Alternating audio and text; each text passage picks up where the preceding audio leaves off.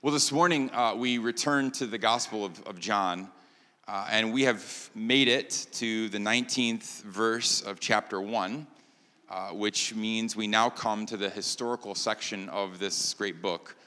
We spent 3 weeks together in verses 1 through 18, and that was much more theological, right?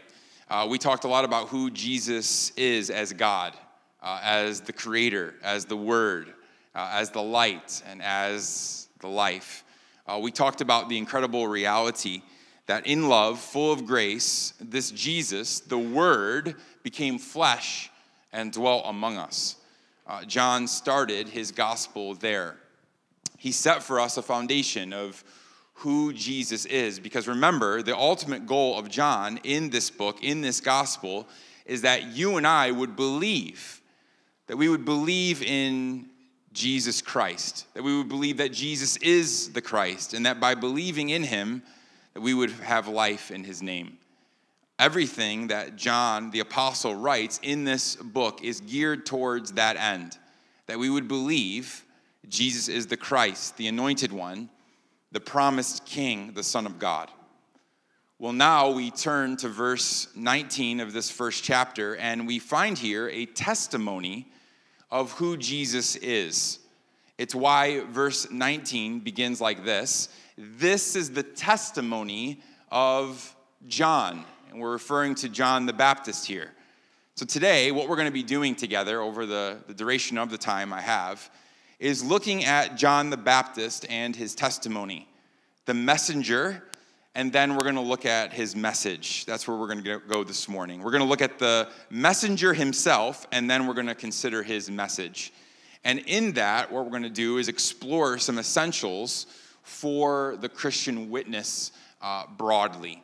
Okay, and so we're going to jump in this together. So the first section we're going to be considering today is the messenger himself. That's where we're going to start. John the Baptist, the messenger. If you remember, back a couple of weeks ago, there was this little parentheses, this parenthetical statement about John the Baptist in verse 6. Okay, that was a couple of weeks ago, so you have to go back and remember. But it said there about John, there was a man sent from God whose name was John. He came as a witness to bear witness about the light, that all might believe through him. He was not the light, but came to bear witness about the light. We should understand that the period of time that leads up to Jesus' coming on the scene, as well as John the Baptist coming on the scene, was a very unique period of time for the nation of Israel. God's people, the Israelites, had this incredible relationship with the Lord. And historically, we know that God would oftentimes relate to his people by sending his prophets to speak to his people on his behalf. He would send the prophets to speak to the leaders of the nations, to the prophets, to give direction and correction for how his people should go about living their lives. But 400 years before Christ, what we're told is that God actually makes this decision to become silent. There were no prophets between Malachi, which is the last prophet you can read about in the Old Testament, and John the Baptist, the one that we're exploring today. There was no word, direct word from God for 400 years. And that's actually a really long time, right? I mean, I could give you a whole bunch of history on how big 400 years ago, but I was thinking even about where I'm from, the United States, that the United States isn't even 400 years old. And there's you could take a whole class. You have to actually take it 3 times in middle school and high school, U.S. history. Right? It's not even 400 years old. And over this course of 400 years, God does not speak. He is silent. But then one day, sort of out of nowhere, it was somewhere between 4 and 6 BC, there was this man whose name was Zechariah. We know that Zechariah was a priest. He was from the tribe of Levi. He was a Levite. And the Bible tells us that one day he was granted this great honor. Actually, the lots are cast. It's like dice if you think about it that way. Are cast and his name comes up. He gets this great honor of being able to be the one who gets to go into the temple, into the Holy Holies, to offer some special worship before God. And this was something that only one man, one priest, was able to do or allowed to do per year. And so it's a great honor. And so one day we read that he's fulfilling that duty. He goes into the Holy of Holies. He's fulfilling his priestly task in the temple. He's got bells tied to his ankle. Okay, the reason for that, he'd have bells tied to his ankle on a rope, and the other priests would be holding onto the rope. And the reason for that is because he made a mistake, he would drop dead, and then they'd have to drag him out. Okay, so it's this great honor, but it is a very delicate, holy, precious task. And in the middle of doing that, we are told that the angel Gabriel shows up in that room with him, which again is a really big deal. Okay, first of all, there's an angel with him. That's a big deal. But more than that, more significant than that is, remember, God has been silent for 400 years. And he knows that. There's been no prophet, no angel, nothing. But now an angel shows up. And this is the message, I'll paraphrase it, but this is the message that Gabriel brings or speaks to Zechariah. He says this: I have really good news for you, Zechariah. I know that you and your wife haven't been able to have children. And in fact, even now you're too old. You're past childbearing age. But let me tell you, the Lord is speaking here. You are going to have a son. And you're going to name that son John. And this is what Gabriel tells Zechariah about his son John. He prophesies about this son. This is Luke chapter 1, verse 16 and 17. And this man John, he will turn many of the children of Israel to the Lord their God, and he will go before him in the spirit and power of Elijah to turn the hearts of the fathers to the children and the disobedient to the wisdom of the just, to make ready for the Lord a prepared people. So we're told here that this baby boy who is coming, John, that he's coming into the world with a very specific purpose, and that is to bear witness about the light, about the Messiah. And so John, we know, is raised underneath this calling. He is set apart actually for this. He takes this thing called a Nazirite vow. He's prepared or being prepared for this. And then around the age of 30, again, seemingly out of nowhere, John the Baptist starts to preach. He's living alone, we're told, out in the desert. He's sort of a nomad. Okay, lives an isolated life, a little strange. He's got this really long hair, really long beard. Imagine how long your hair would be or your beard would be if you hadn't cut it for 30 years. This is John. We're told that he is dressed in camel hair for clothes. Okay, you can Google that as well. Camel hair clothes. You're going to get some weird stuff. This is John the Baptist. And then the Bible tells us that he had this really specific diet as well, that he lived his life on two items. He ate locusts and he ate honey. That was his diet. By the way, I am almost 100% sure that all of us here believe that that meant that John ate grasshoppers, locusts. You were probably taught that by somebody. But actually, we can't say that. We don't know that. Because locusts is also a plant in Israel. It's actually a seed pod that comes from a tree known as a carob tree. You can look that up. I was in Israel, actually, and kind of going around, and I was with this tour guide. His name was Avi, amazing man. He was 80 years old. He had the entire Bible memorized, all 66 books in Hebrew, and 95% of it memorized in English. And so every time we went to a scene, he would just be like, oh, it's this. And he would just start quoting scripture, and I'm just like crying for a week. It was awesome. Seriously, I just did nothing but cry for him. Oh, God. You know, he's like, in Hebrew, I'm like, I have no idea what you're saying, but this is amazing, you know. But I remember one day we were up we were up on this mountain overlooking the temple, and there was this tree, and this pod fell off the ground, and I picked it up, and it looked almost like a pea pod, and I opened it up, and I'm like, oh, what is this? He's like, oh, that's locust. It's like, what? He's like, yeah. He's like, yeah, you Americans, you all think that John the Baptist ate grasshoppers, but it's a pod. It's like almost like cocoa. You ground it up, and you could mix it in honey, and we eat it here. I was like, so could he have eaten bugs? Possibly. But was he eating from a tree called a carob tree, a locust plant? I don't know. Okay, either way, mind blown. I know. Okay, right? So the next time you go around and color the book, your kid, and John the Baptist there holding a bunch of grasshoppers, maybe not. Okay, all right. But just for a moment, okay, we have to move away from his appearance, move away from John's diet. Actually, the Apostle John doesn't even mention any of those things because he's not concerned with those things. But we learn that John starts to preach. And we learn that he's preaching this unique message. It's a message of repentance. He's actually telling people, he's calling people to turn from their old ways, to turn from their sin, and to trust in the Lord. And then we're told that he actually starts to baptize people as a symbol of their repentance. He's doing this in the Jordan River. This symbol of them turning their lives around and being made clean. And we are told in the scriptures that people are responding to this message, actually, from all over Jerusalem, all over Judea. People were coming to listen to John's preaching because his words were so powerful.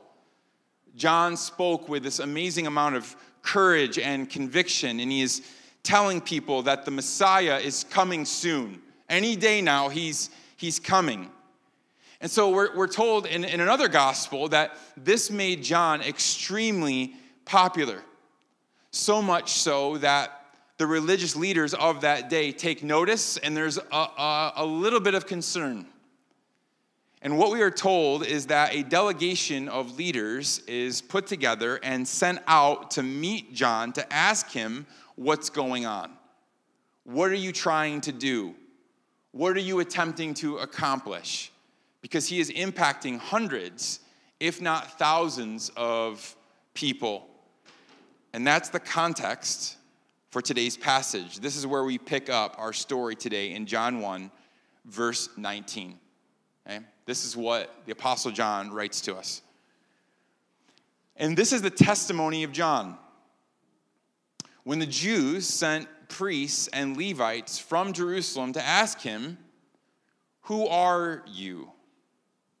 So again, John's influence has grown.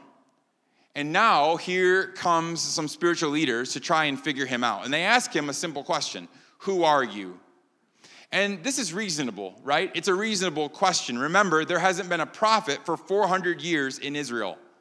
And now here, someone who's not part of the religious elite, not someone who's living in like downtown Jerusalem, who's gone through all of the proper schooling. There's this guy out in the wilderness, the desert, okay, showing up, preaching this prophetic message. He's calling people to repentance. He's telling people that the kingdom of God is at hand, that the Messiah is on his way. So they ask, "Who are you?" And so John responds. He confessed and did not deny, but confessed, "I am not the Christ." He says, "I'm not the Messiah. That's who I am. I am not the Savior." And so they asked him, "What then? Are you Elijah?" He said, "I am not." "Are you the prophet?" And he answered, "No." So we must understand here, in the Old Testament, there were two very specific prophecies about people who were going to come other than the Messiah. We're told that one is going to come who is like Elijah, in the spirit of Elijah, to preach and to prophesy. And then we're also told that a prophet like Moses is coming as well. A man who would come and mediate between man and God. And so that's why these religious leaders are asking these very specific three questions. Are you one of these three? Are you the Christ? Are you the one who's coming like Elijah? Are you the prophet? And to that, John responds, no, no, and no. And so, verse 22, so they said to him, okay then, who are you? We need to give an answer to those who sent us. What do you say about yourself? And then we get to start to see a glimpse of John the Baptist's character. Verse 23, he says this. He said, I am the voice of one crying out in the wilderness, make straight the way of the Lord, as the prophet Isaiah said. So what we see here from John is, first and foremost, great boldness. It takes boldness to be an effective witness for the gospel. John is strong. He is bold.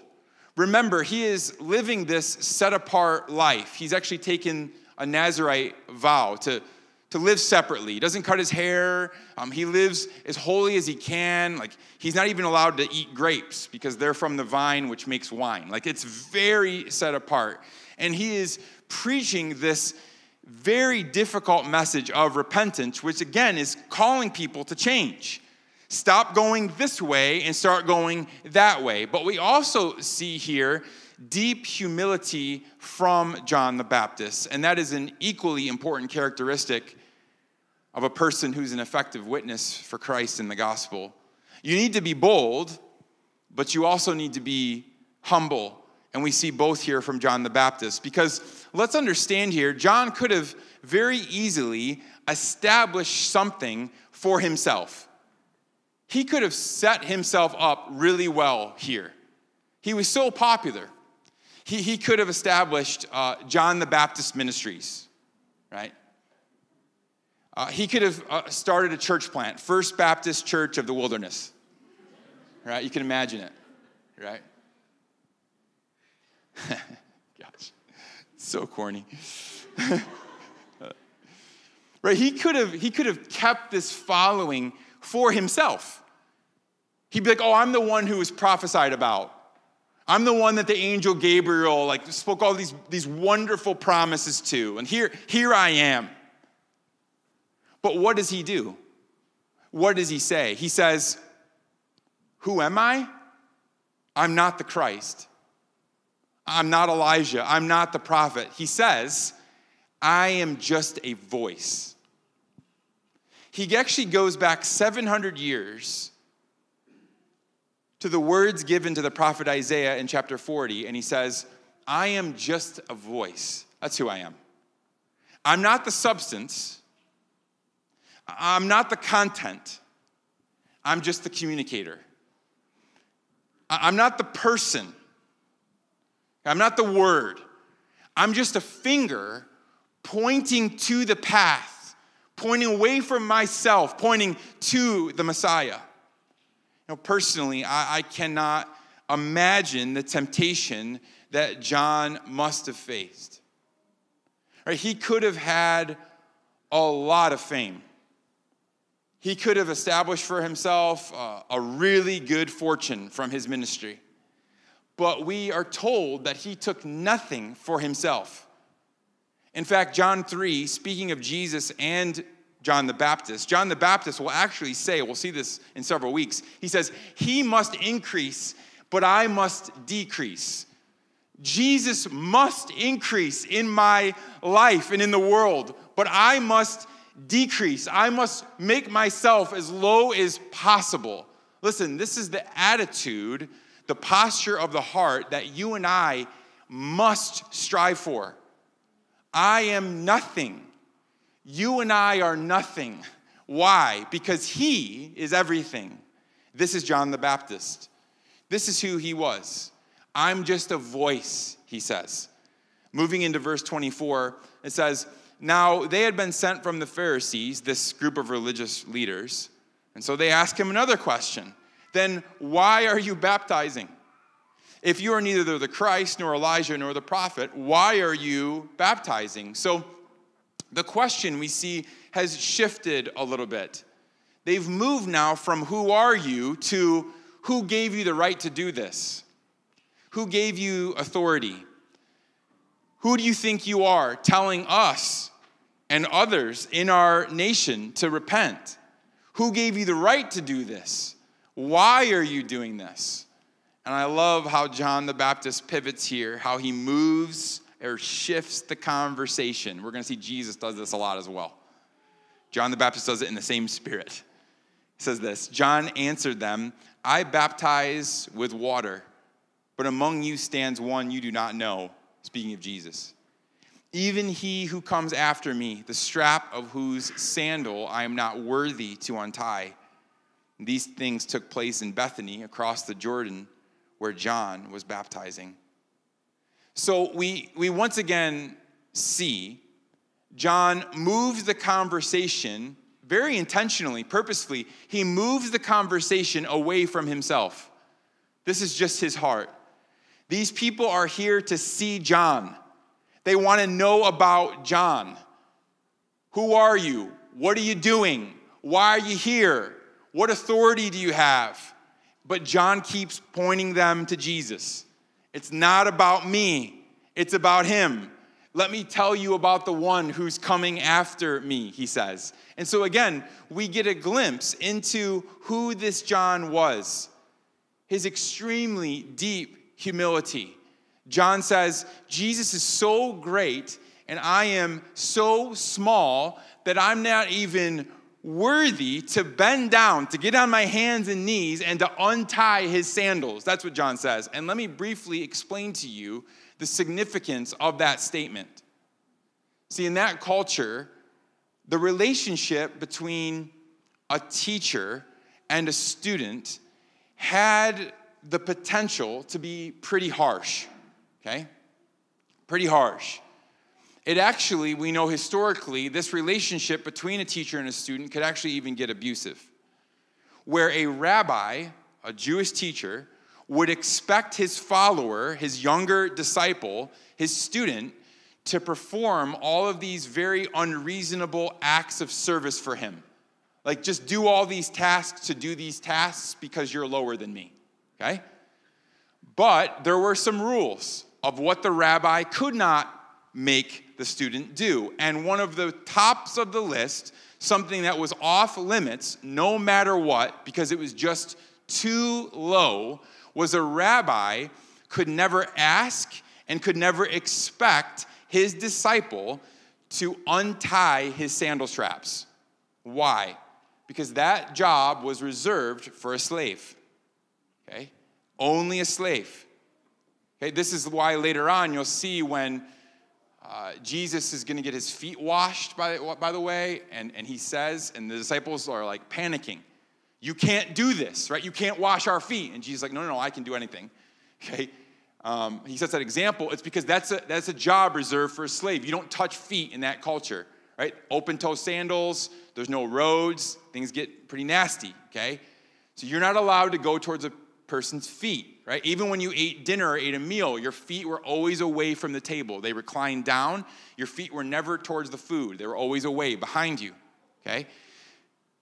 So you could not untie sandal straps, disciple to teacher.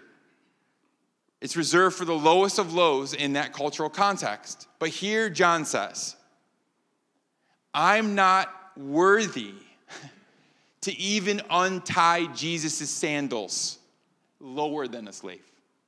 That's how he sees himself. That's how he sees himself in front of Jesus, in front of God. That's the gap between him and I, John says. That's the one who is about to come. See, John speaks extremely boldly here. There is this confidence. Don't forget who he's talking to. These are religious leaders. And what he says to these religious elite leaders, he says to them, you have no idea who's coming. These are people who memorize the Old Testament. They know who's coming. They know the Messiah is coming. But John says to them, you don't know who's coming. And this boldness is not rooted in his own self-confidence. Rather, it's rooted in his humility. It's rooted in his humility, which comes out of his high view of Jesus Christ. And I believe that this is another essential for us if we want to be effective witnesses for the gospel. Yes, we need to be bold. We have to have confidence. Yes, we have to be humble, but that humility has to come out of a low view of ourselves that's rooted in a very high view of him, the person of Jesus Christ. You see, as John humbled himself under Jesus, as he did that, we see that he's actually totally unworried about what anybody would think of him, because he's going out there to fulfill the task that God has given him. He's going out there more concerned about what God thinks about him than anyone else. And so if we're going to be effective in turn, if we're going to be effective witnesses for the gospel, for Jesus, we have to do the same. And that doesn't mean that we need to go, right, by ourselves and live out in the woods. Right? It means I'm not advocating or saying that you can only wear camel hair the rest of your life. But what it does mean is that we need to take our eyes off of ourselves. We have to work hard to take our eyes off of others' opinions of us, and we have to see Christ first and foremost. It's not about what I look like. It's not about being liked. If I need to be a fool for Jesus and the gospel, so be it, because it's not about me. It's never been about me. Right? Honestly, I was thinking about this week. Honestly, in my own life, people I know, I truly believe that the primary reason that you and I do not tell other people about Jesus is because we are all so full of pride. Right? Every single one of us. Because for those of us who are Christians here, we've all done this. We've all done this thing. We've been standing with someone. We've been next to someone who doesn't know Jesus. And you know what I'm talking about. The Holy Spirit in that moment prompts you and says just really simple words. Tell them. Tell them. Tell them about Jesus. And this is what we do. We come up with a million good excuses not to do it, don't we? I'm not ready. I haven't been a Christian that long. I really don't know that much about the Bible yet. I didn't pray this morning. What if they get upset with me? Right? What if they stop being my friend? Right? How many of us don't tell our friends about Christ because we're worried we'll lose that friendship? When really, by not telling about Christ, you're doing the most unloving thing you could ever do. What kind of friend wouldn't tell another friend about Jesus who doesn't know Jesus? Or we think, what if this person gets offended? Right? Or another one that's difficult, but it's true. What if me telling this person about Christ affects my job? What if I lose respect in the room, right?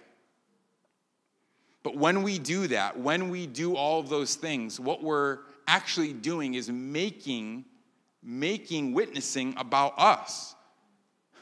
It's about us, me, myself, and I, right? It's pride.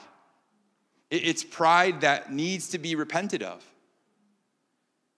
So we see that John is humble because he continually shifts the focus, the glory, onto Jesus. Yet, at the same time, he is bold. He is strong. He tells the truth. And that made him incredibly effective in his ministry. So that's John the Baptist, okay? That's the messenger himself.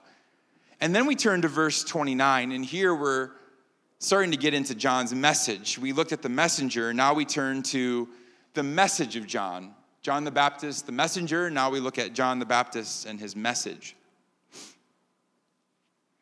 The Apostle John writes this, starting in verse 29. The next day he, that's John the Baptist, saw Jesus coming towards him. And he said, "Behold, the Lamb of God who takes away the sin of the world." So we see here in the text what John specifically came to do. He sees Jesus coming towards him and he cries out this word, Behold. For those of us who have been here since the beginning of this year, that should be a familiar word to you. It's our word and theme for the year, right? The word behold. John is saying to the crowd, stop, pause, pay attention, shift your focus, change your attention, fix your gaze upon this man and the truth about him, who he is, and what he has come to do. He says, behold, Jesus, the Lamb of God, who has come to take away the sins of the world. And here what we find in this one sentence is the essence of the entire Christian message, actually. This is the gospel abbreviated, if you will. Because here we find that there is sin. In one simple statement, we find that there is sin and there is forgiveness. If you're not familiar with the core of the Christian message, it's this, that you and I sin, period. We have sinned and we do sin, and that sin has separated us from God. Because you and I choose to walk in darkness, we have been separated from the light of the world, from life. But in the midst of that hopelessness, while we live in this fallen and broken world, John proclaims, here comes the Lamb of God who is here to take away the sins of the world. Here comes the one who can restore our broken relationship with God. And let's understand this as well. For a first century Jewish person, the audience listening in on that day, this would have been monumental, okay? See, Jewish people grew up under this very strict sacrificial system where you were required actually to offer sacrifices to God to atone for or to pay for your sins. And now, this group of people who's been living under these rituals and rules and system, now they are hearing from John the Baptist, someone is here, the person has arrived who is here to atone for your sins once and for all. See, you and I, as Gentiles, non-Jewish people who didn't grow up under the system, we're a little bit disconnected from this, right? We aren't living around sheep and lambs and goats here in Seoul, right? And even if you grew up on a farm, my best guess is you weren't raising them for sacrificial purposes, okay? But the people listening to John that day would have deeply connected to this message. Because listen, they knew that sin always requires a payment. Every single time. Sin must be atoned for. The author of Hebrews tells us that without the shedding of blood, there is no forgiveness of sin. And so, they would have remembered. You can imagine them sitting here hearing this message. They would have recalled or remembered when Isaac and Abraham were walking up this mountain. You remember the story? Right? Abraham is told by God, you have to sacrifice your son, your one and only son. And he and Isaac are walking up this mountain. And Isaac, as the son, asks his father this, oh my goodness, heart-wrenching question. Isaac asks Abraham, where is the sacrifice? Dad, where's the sacrifice? Abraham, knowing God has asked him to sacrifice his son. And what does Abraham say back to his son? He says, God will provide a lamb. What faith. What incredible faith, but it was also a prophecy of one who would come. The Jewish people that day who heard this message from John the Baptist, they would have thought about the Passover, back to that day when they were delivered by the blood of the lamb, the lamb that was shed and the blood that covered the doorposts. And after that, them being set free from Egypt, God delivering them, setting them free from captivity. They would have recalled, again, this group of people who knew the scriptures backwards and forwards. They would have recalled in that moment Isaiah 53, which talks about the lamb being led to the slaughter for the sins of many. And so John the Baptist's message here would have been so profound to them. You see, we know the law was good. There was nothing wrong with the law. The system that God had set up for the Jews, it worked for them. But there was one major shortcoming with the law, and that is that it could not produce life. The sacrificial system that God established, the sacrificing of animals, it could cover their sin. But listen, it couldn't take away their sin. But now, John the Baptist comes and says, there he is. Here is Jesus. And he is here to take your sins away. He is here not to just atone for your sin, but to set you free from sin. Jesus came and did what the law could not do: take away our sins. He came to bring us from death to life. This is why we sing, what can wash away my sin? Nothing but the blood of Jesus. What can make me whole again? Nothing but the blood of Jesus. See, our faith as Christians is covered in the blood of Jesus. And this reality must be primary in our witness. It must be primary in our thinking. Jesus, listen to me, Jesus, yes, he absolutely came to give you abundant life. That is true, and it is so good. Jesus came to the earth and worked miracles, and he is still continuing to work miracles today. That is true, and that is so good. But listen, those things are the benefits of the gospel, not the gospel itself. The gospel centers upon Christ, who took our sin, the sacrificial lamb of God, who takes away the sin of the world. This is John's message. It's Jesus' message. And we can't just know this. We must believe it. This must not be something that just exists in our head intellectually. It must make its way, this truth must make its way into our hearts and impact the way that we actually live our lives. You and I, this is our reality. You and I continue to live in a broken and fallen world. That is true. But yet, if you have put your faith in Jesus, your sins are forgiven. Your sins are paid for. They aren't just covered over. They aren't masked and hidden. Your sins aren't ignored and swept underneath a rug.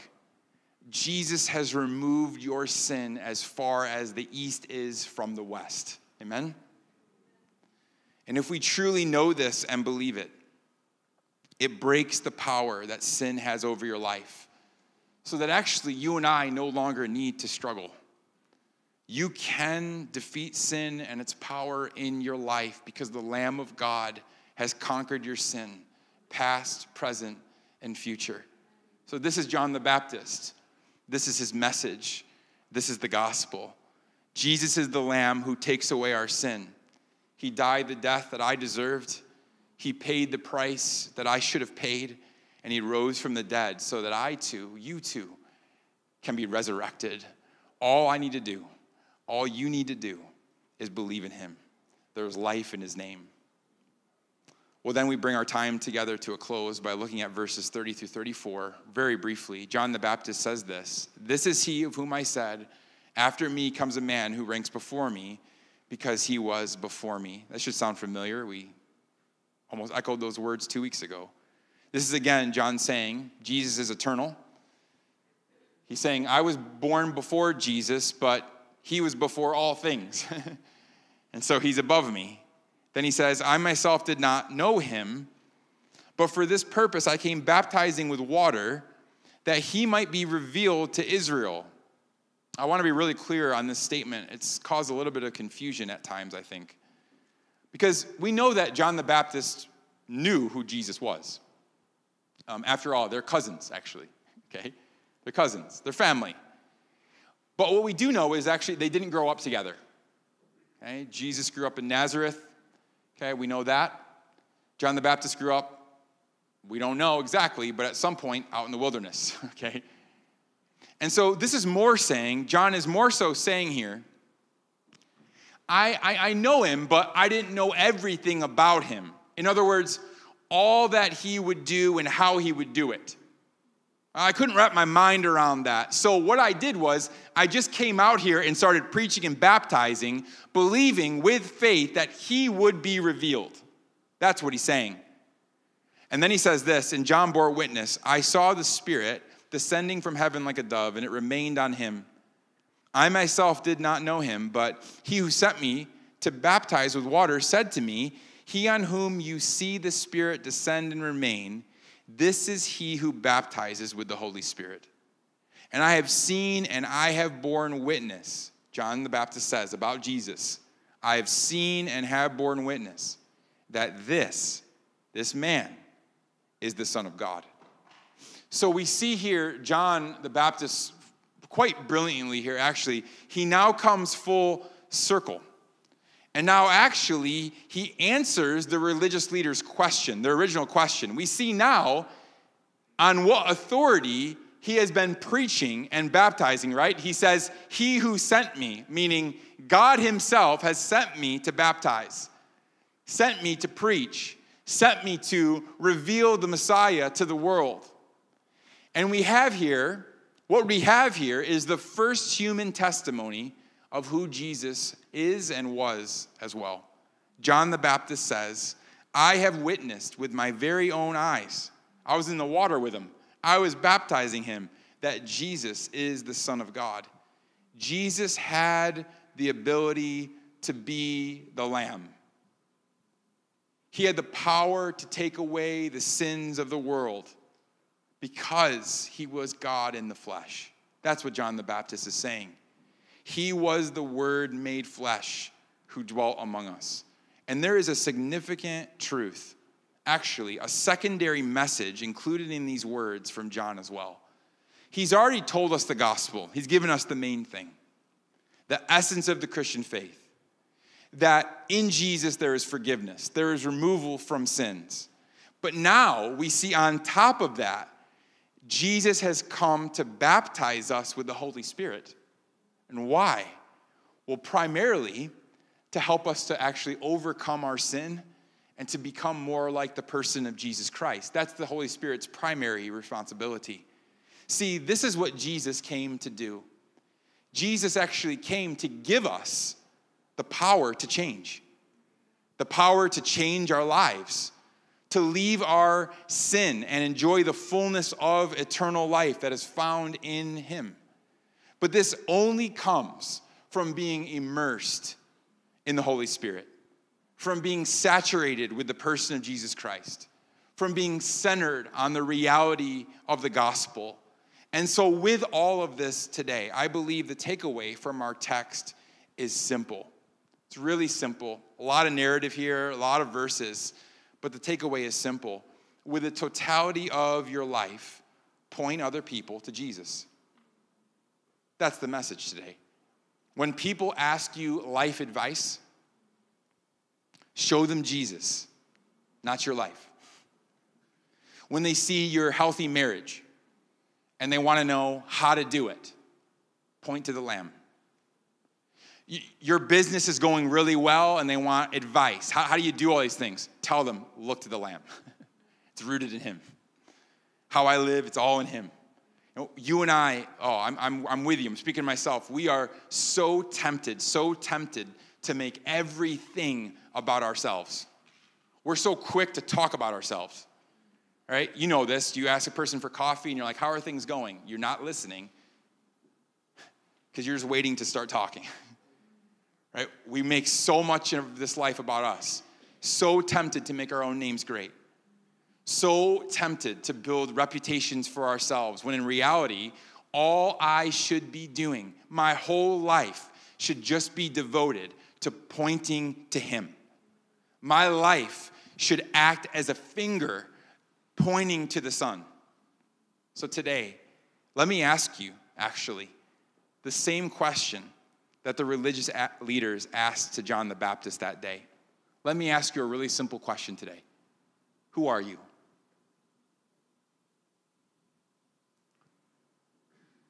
What do you say about yourself? What's your story? My prayer is that, like John the Baptist, we would say, who am I? I am a voice here to tell you about the King of Kings, who changed my life. Who am I? I'm a finger. That's it. Here to point you to the way, the truth, and the life. The one who transformed everything about me. May the cry of our hearts agree with the psalmist in Psalm 115. Not to us, O Lord, not to us, but to your name give glory. For it's all about him. It's always been about him. And it will always be about him. The Lamb of God who takes away the sin of the world. Let me pray for us. I'll ask the praise team to come and join me back on the stage.